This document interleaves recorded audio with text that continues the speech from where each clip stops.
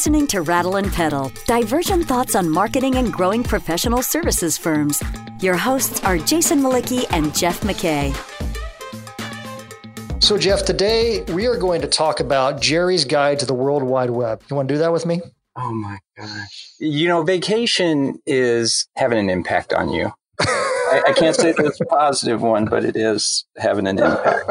Okay. Do tell. All right. What are we going to be discussing? Yeah, we're going to talk about Jerry's Guide to the World Wide Web, otherwise AKA Yahoo. So the topic today is naming, and that was actually the original beta name for Yahoo before it became Yahoo back in the 90s, when it was just an idea of Jerry Yang and David Filo. So you were kind enough to connect us with an expert on naming. So we are welcoming today Laurel Sutton from Catchword, and we are going to talk about naming. And I think, you know, serendipitously, as you mentioned when we scheduled this, that there's just a lot of conversation about names in the consumer lexicon right now. So the timing seems real good. So welcome, Laurel. Why don't you introduce yourself and tell us a little bit about Catchword and maybe a little bit about how you got into naming in the first place? Sure. Well, thanks for having me on. Thank you so much. I love to talk about naming, so I am more than happy to sit here and hold forth on that.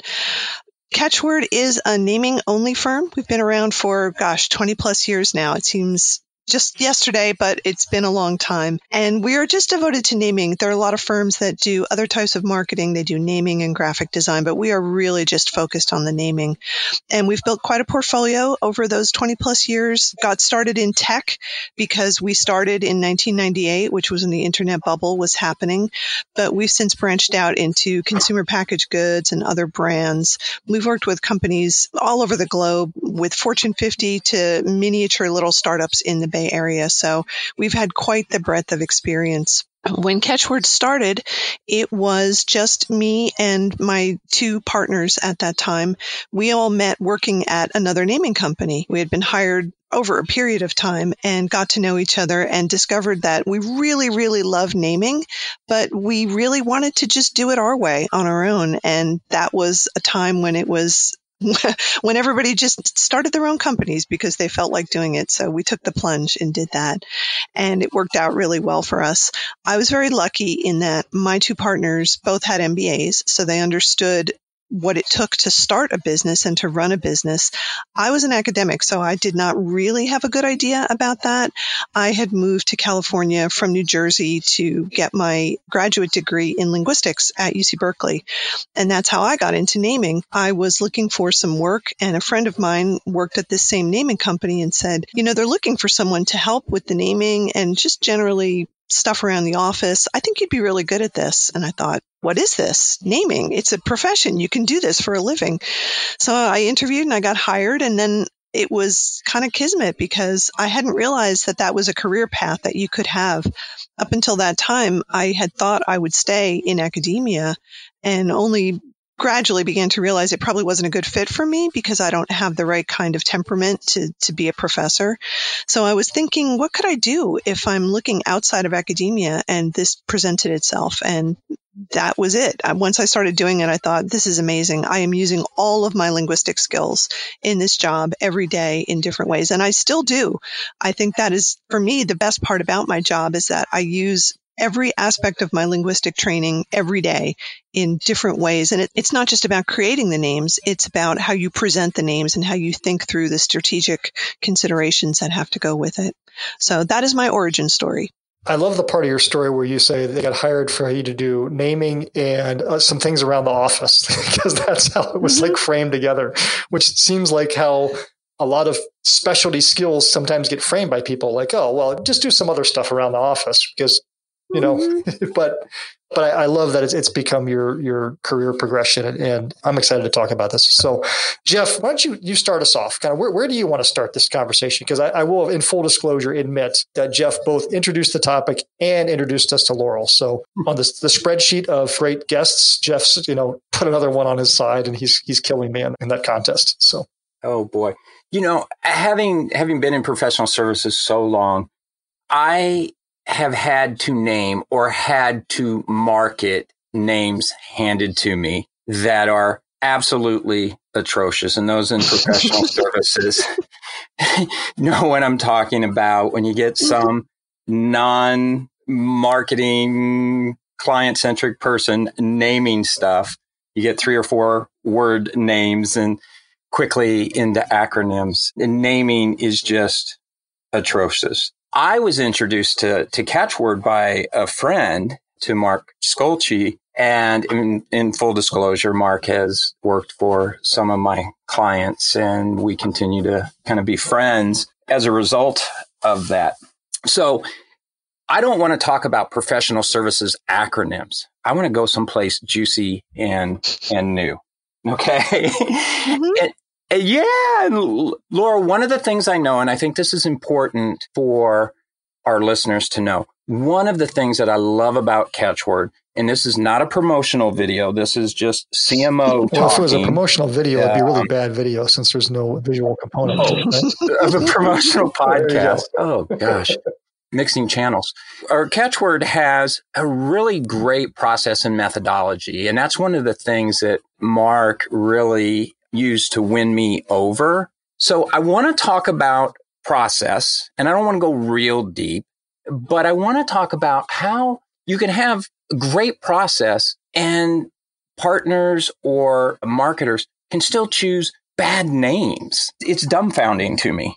The process part of it is because you need to have good input in order to have good output. And the fundamental issue with naming is that everybody thinks they can do naming, because in real life, you do naming a lot, right? You name your kids, you name your pets. Some people name their cars, some people name their houses. So naming is something that people are familiar with. And when people think, I'm good at naming my kids, they think it transfers over to naming businesses or products, but that's not always the case. Naming a business or a product has far more restrictions on it than simply naming your new dog. There are issues about who it needs to appeal to. There are linguistic issues. There are trademark issues. There are domain availability issues. There's a whole constellation of strategic concerns that you need to take into account when you're developing a name. So if you have garbage in, you're going to get garbage out. So we are very clear with our clients that they need to have a good understanding of who the name's aimed at, who does it need to appeal to, and what are all those real world specifications that need to affect the name. So we'll interview them, we'll set a brief, we'll do tons of creative, we'll come up with literally thousands of name candidates, we'll whittle them down and do some pre-screening, we'll present to the client fairly large groups of names, like maybe 50 at a go. And eventually we'll get down to a list of maybe 10 that the client feels comfortable with, that really hit all of the messages that we've set in our brief, and that then get passed on to their lawyers for the full trademark screening. So it's a big winnowing process. It's not just writing down 4 or 5 names on a cocktail napkin and then thinking, oh, we're done. This is great. It really is a process of taking a large group and going down and down and down until you really get to the core of what you're trying to express. So the bad names happen, well, just to say where I see it going wrong often is when people disregard process, where they come in at the last minute and they say, hey, this has been great. You guys have done terrific work. But you know what? I just came up with this while I was skiing the other day, and this is a much better name. That never happens. That never happens. Literally a story from my life. And they think just because it came to them in a stroke of inspiration that it's better than what we just went through with all that process. And mostly it's just not. It really isn't. So what you're saying is it's not the namers that are smoking dope and drinking scotch. It's the clients that are smoking dope and drinking scotch.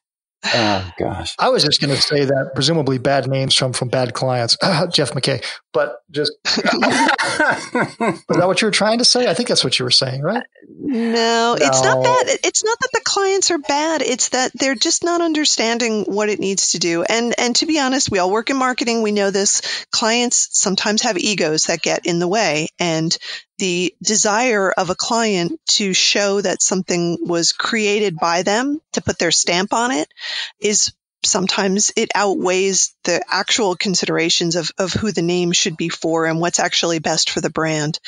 That's just business, right? It happens all the time. It's not just in naming, it's in graphic design, it's in strategic business decisions. So it's something that will never go away, and you just have to accept it.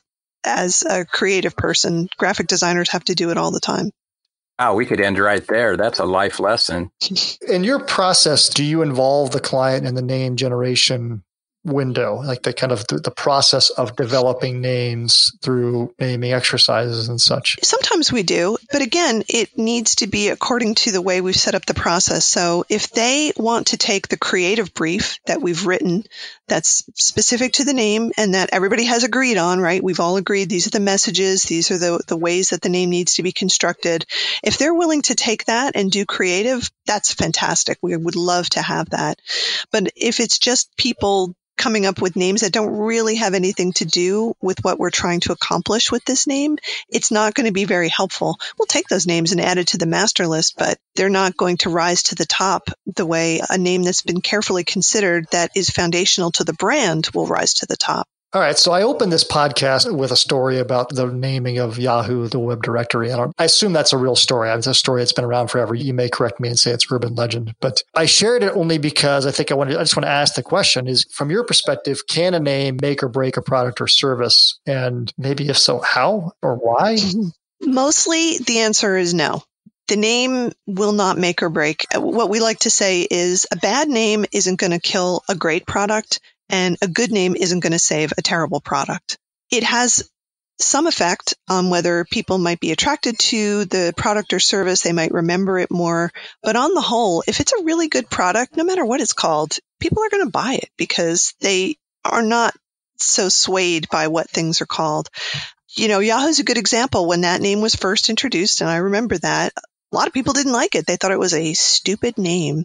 And if you look at where that word comes from, the etymology of it, going back to Jonathan Swift and Gulliver's Travels, it's very derogatory, right? The Yahoos were the idiots in that book. So people thought, no, this is no good. Nobody wants to be a Yahoo. It's insulting. Now, you could argue about the value of Yahoo now, but it has survived many, many years. And the same could be said of other incredibly valuable brands. When Nintendo first introduced the Wii, that got tremendous pushback, and people said, this is stupid. It sounds like like peeing. Why does it have two eyes? It's impossible to pronounce. No one will ever remember that it has two eyes. What does it mean? It got a huge amount of criticism in the press, and yet great product at the time. And it really just sailed on. So whenever people are saying, oh, this name is bad, it's going to sink it, I can point to so many counterexamples. The places where you really want to be careful is when names are objectively offensive. And there are many examples of that. And we're living through a time right now when people are finally realizing that there are a lot of offensive and frankly racist names out there that should have been changed a long, long time ago. And they're finally being changed, like the Aunt Jemima and Uncle Ben examples. Those images, the language around them is incredibly racist, and they should have booted those a long time ago. Nobody's going to stop buying Uncle Ben's rice because it's not called Uncle Ben's anymore. It's good rice. Just people are going to buy it. I can give one example of a name that was so offensive that it actually did get pulled. The product got pulled and rebranded as something else later. And that was Reebok in the UK had introduced a running shoe for women, specifically for women, that was called Incubus. Now, do you know what an incubus is? Yes. Okay. So for those listeners who might not be familiar with that, it's a folkloric name for a demon that comes in the middle of the night and basically sexually assaults women. And somehow they thought this was a good name for a women's running shoe. And there was a huge kerfluffle about it, and the product got pulled, and they apologized, and they said, oh, we didn't vet it. Clearly, they hadn't vetted it. There was nobody in the office, I guess, who knew what it actually meant. So that's a bad name. So, don't do that. There's a difference between those kinds of names, I think, and what we might call deliberately provocative names, which are names that skirt that border between, acceptable to the mainstream and edgy, right? In San Francisco, there's a nail salon. It's called Hand Job. That's a good brand. I mean, it was created by a naming company, one of our competitors here in the Bay Area, and clearly they were going for something that was really edgy and funny and would appeal to a certain clientele. Hey, that's their brand. It works for them. The French Connection company, that clothing manufacturer, for a while branded as FC UK, which supposedly stood for French Connection UK. It's clearly meant to evoke do you allow swearing on this podcast? I didn't know if I should say it or not. I think we can make the mental leap on that one. We're good. Okay, that's fine. It clearly represents one of the 7 words you can't say on television. Let's say that. Thank you, George Carlin. Yes. And they did that on purpose, right? I mean, the story is that it was in the header of one of their faxes, and that may be the origin of it, but they saw an opportunity and they ran with it. They wanted to be edgy and appeal to younger people. That's a deliberately provocative name. And if people find it offensive, they're okay with that. They're willing to take that risk. That's really different from a name like Aunt Jemima, which was developed in a time when people didn't think it was horribly racist and offensive, and just because of inertia decided not to change it. And now they are, which I think is a really good thing. You're listening to Rattle and Pedal, divergent thoughts on growing your professional services firm. Your hosts are Jason Malicki, principal of Rattleback, the marketing agency for professional services firms, and Jeff McKay, former CMO and founder of strategy consultancy Prudent Pedal. If you find this podcast helpful, please help us by telling a friend and rating us on iTunes. Thank you. Now back to Jason and Jeff. Let's talk about that a little more. What I hear you saying is naming at its core is very subjective. It's very emotional. I know this from naming my kids. There were boys' names that I really liked that my wife refused because it reminded her of some junior high kid that created a bad experience for her. So it's an emotional endeavor, and great name is in the ear of the beholder, if you will. So what I hear you saying is you need to determine what your risk tolerance is. You need to have a deep understanding of the people that you're speaking to. But my point is this, an Aunt Jemima, given our current environment, you can clearly see that racism in the light of what we're seeing now. But there's news stories of the family of the woman who became the first Aunt Jemima and the first millionaire Black woman, I believe, in America, really loved that role and loved that name. And it really had served, that family and its heirs quite well. So it seems to me like there's a real tension between offense and appreciation, history. How do you wade through all that? I've read a lot about the Aunt Jemima issue, and part of it is it's intersectional, right? This is a word in the discourse that I think we should all be very aware of. It may have been true that it was a great opportunity for, I believe her name was Nancy Green, the woman who was the model for Aunt Jemima. But what other opportunities did she have? It wasn't like she had a lot of choice in this. And I think that is something that we have to contend with when we're looking at these names.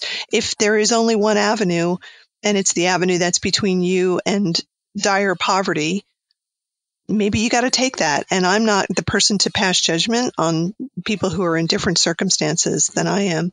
I always think in these kinds of situations, you should ask the people who are most affected by it what they think and do what they want. It's like asking what people have as their pronouns.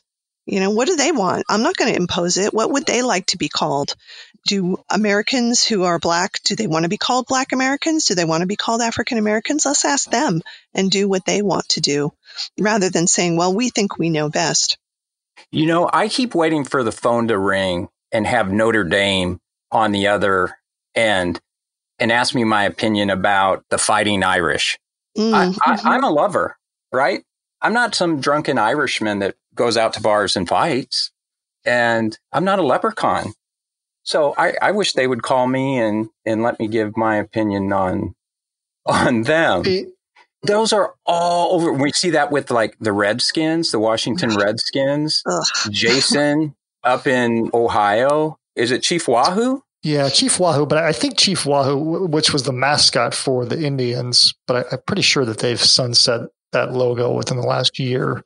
Yeah. But you're right. It took them a very long time to commit to removing that logo. I think it's interesting that, and I don't know how far we want to go down this path, but my sense is that when you talk about sports teams and naming of sports teams, that there's a little different dynamic there in terms of the emotional relationship that the fan base has with those names relative to a typical company or a consumer product that probably does change some of the dynamics for those company decision makers. I'm not defending any decisions they're making. I'm just saying I think that there's a ravenness to sports fans sometimes that far exceeds how much love someone has for a consumer brand, at least in my experience, having seen how Cleveland fans behave or Boston fans behave.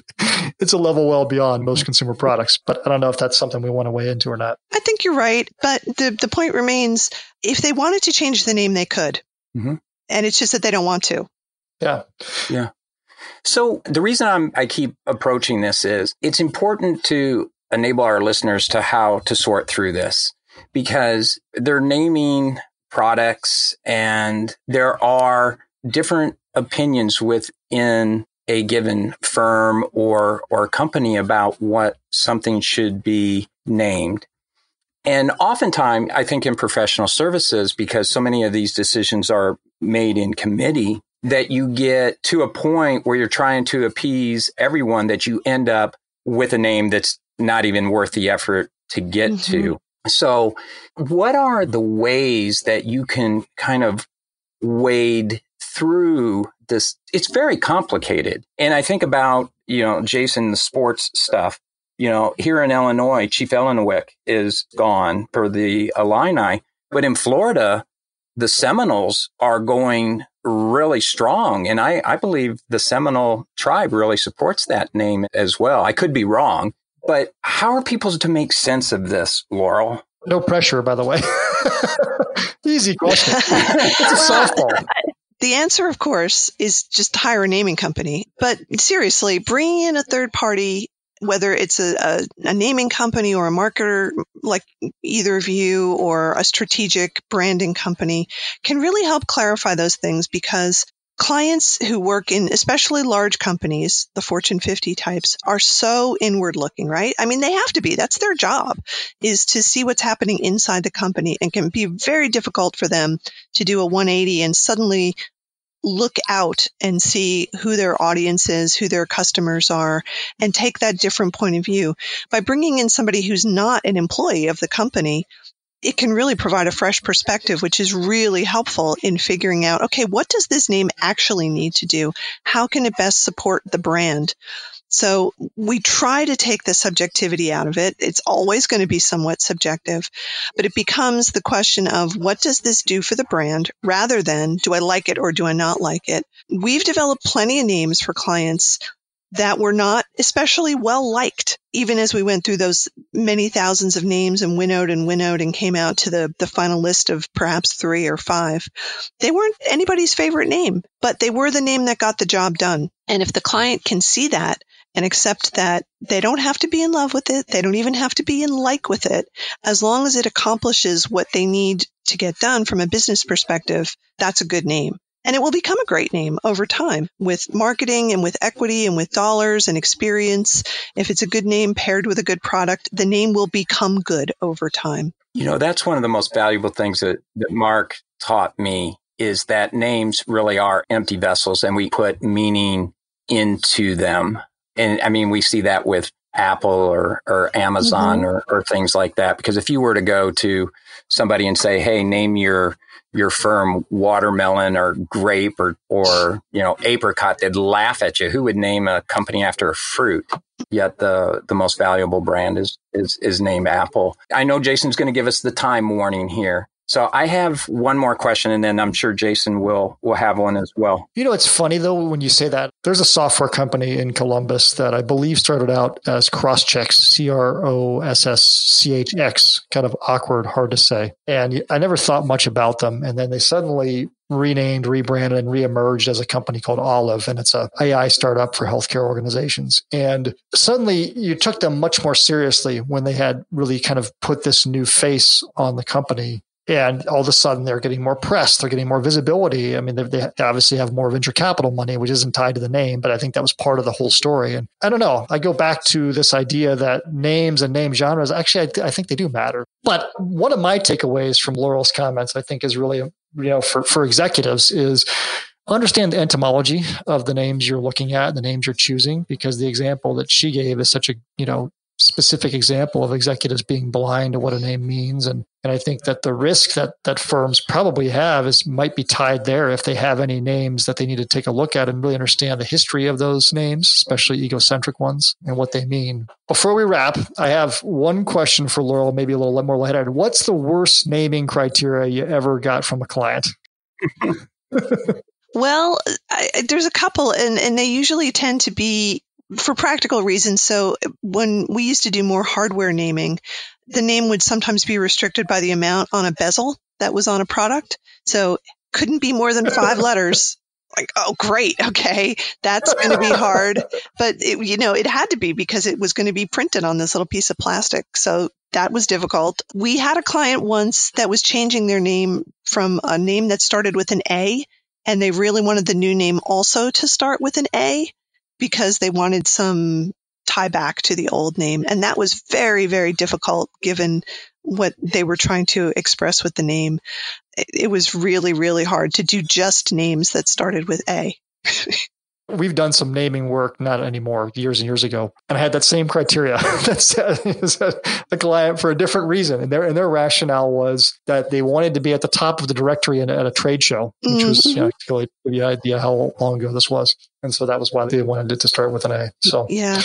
Thinking about names, I agree with you, of course, that names are important. I mean, I wouldn't be doing this if I didn't think names were important. But I think, especially when you're talking about name changes, your audience will give you a certain amount of latitude. And the example that I'm thinking about where you really can't do it for some reasons is when Philip Morris decided that they were going to rebrand as Altria, right? They were doing it because they were forced to by the government, for one thing, but also because they were really trying to rehabilitate their image from the company that makes products that will literally kill you if you use them into something that felt more, shall we say, altruistic. And they put out press releases at the time saying, oh, we hired some firm to develop it. And it doesn't mean altruistic at all. We're just trying to come up with something that sounded big and important. But it was so transparent that they were trying to elevate their image from what it used to be to what they wanted it to be. And nobody bought it. It was a bad choice for them. I think they could have chosen basically any other name, and it would not have seemed so, as I said, transparently self-serving that they were trying to create a new image just on this one word. It wasn't like they were going to stop making cigarettes or anything. They were just going to rebrand under this beautiful, new, lovely sounding word, somewhat Latinate, somewhat sophisticated sounding. That really fell flat. That is one example that I can think of where rebranding to try to erase the bad past didn't work because they chose a very bad name to go with as their new name. I have a specific professional services question, and I know you need to wrap this up and get back to the beach, but I really want to know this, and I'm sure our audience wants to know it somewhat too. They don't want to know it. I promise you they don't want to know it. They just want you to stop talking. Keep going. Okay. All right, Laurel. So this is a somewhat loaded question, but I know you're going to give a great answer. Okay. So it's like a 10-part question. So in professional services, most firms are named by a founder or two. And traditionally, when somebody makes partner or top partner or something, they get their name on the nameplate, right? So you get these 3 or 4 word names, which are horrible. Clients tend to reduce them down to some kind of shorthand, whether it's, Ernst & Young becoming E&Y or Arthur Andersen becoming Anderson or something like that. What are your thoughts about naming professional services firms after partners, i.e. somebody's last name, or going a completely different direction and creating a word up or some other thing that has nothing to do with the partners it transcends? So that's question number 1. What are your thoughts on that? The reason that people name firms after themselves is the same reason that, for example, lawyers will name firms after themselves, or very small consulting firms for other reasons will name it. And I've actually given that advice to people. And it is because when you're a small firm, people are hiring you. They want you, the person that they know. Maybe you were somewhere else. And if they can find your name in the name of the company, that makes them feel good, like you're the one who's doing the service for them. Of course, it becomes a problem later on, as you point out, when it becomes bigger and maybe that person isn't even there anymore. So then what do? Maybe you'll have to change it or abbreviate it or something like that. So I think as long as the founder is a person who is involved in the business and they're known, it's a good strategy to put their name in the name of the company because people will identify the company with them. I think going in the other direction can work as long as you have a good name. And I'm putting good in quotes there because we just spent 20 minutes talking about what a good name is. It's a good name if people can remember it, if it doesn't mean something bad, if it ties back to the business in some way, if you've got a story to tell around it, that really helps people identify it with the purpose of the company. Catchword is what we would call a suggestive name, right? It suggests something about the business that we do. It doesn't say we're a naming company. There's loads of naming companies that have name or naming in their names, and we didn't want to be one of those. But we didn't want to go all the way to the end of the spectrum and be like Apple or Olive or something like that.